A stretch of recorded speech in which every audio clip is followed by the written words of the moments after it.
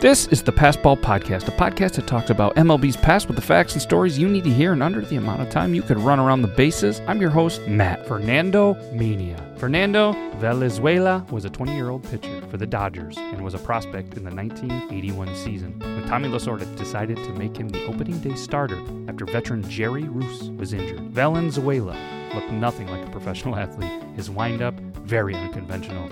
He was nothing like anybody had ever seen before in baseball and had a wildly successful start to his career. On top of everything, Valenzuela was Mexican, which played hugely with the large Mexican community of Southern California. He shut out the Astros on opening day of the 1981 season and continued his dominance throughout the season. Fernandomania escalated quickly as he started the season 8-0 with 5 shutouts. His starts gained national attention, huge crowds, and ton of media coverage as he was able to help the Dodgers make their way victorious throughout the country. He finished the season with a 13-7 record, won the NL Cy Young Award, NL Rookie of the Year, and helped the Dodgers win a World Series. This is the Passball Podcast, and as the great Bob Uecker said, get up, get out of here.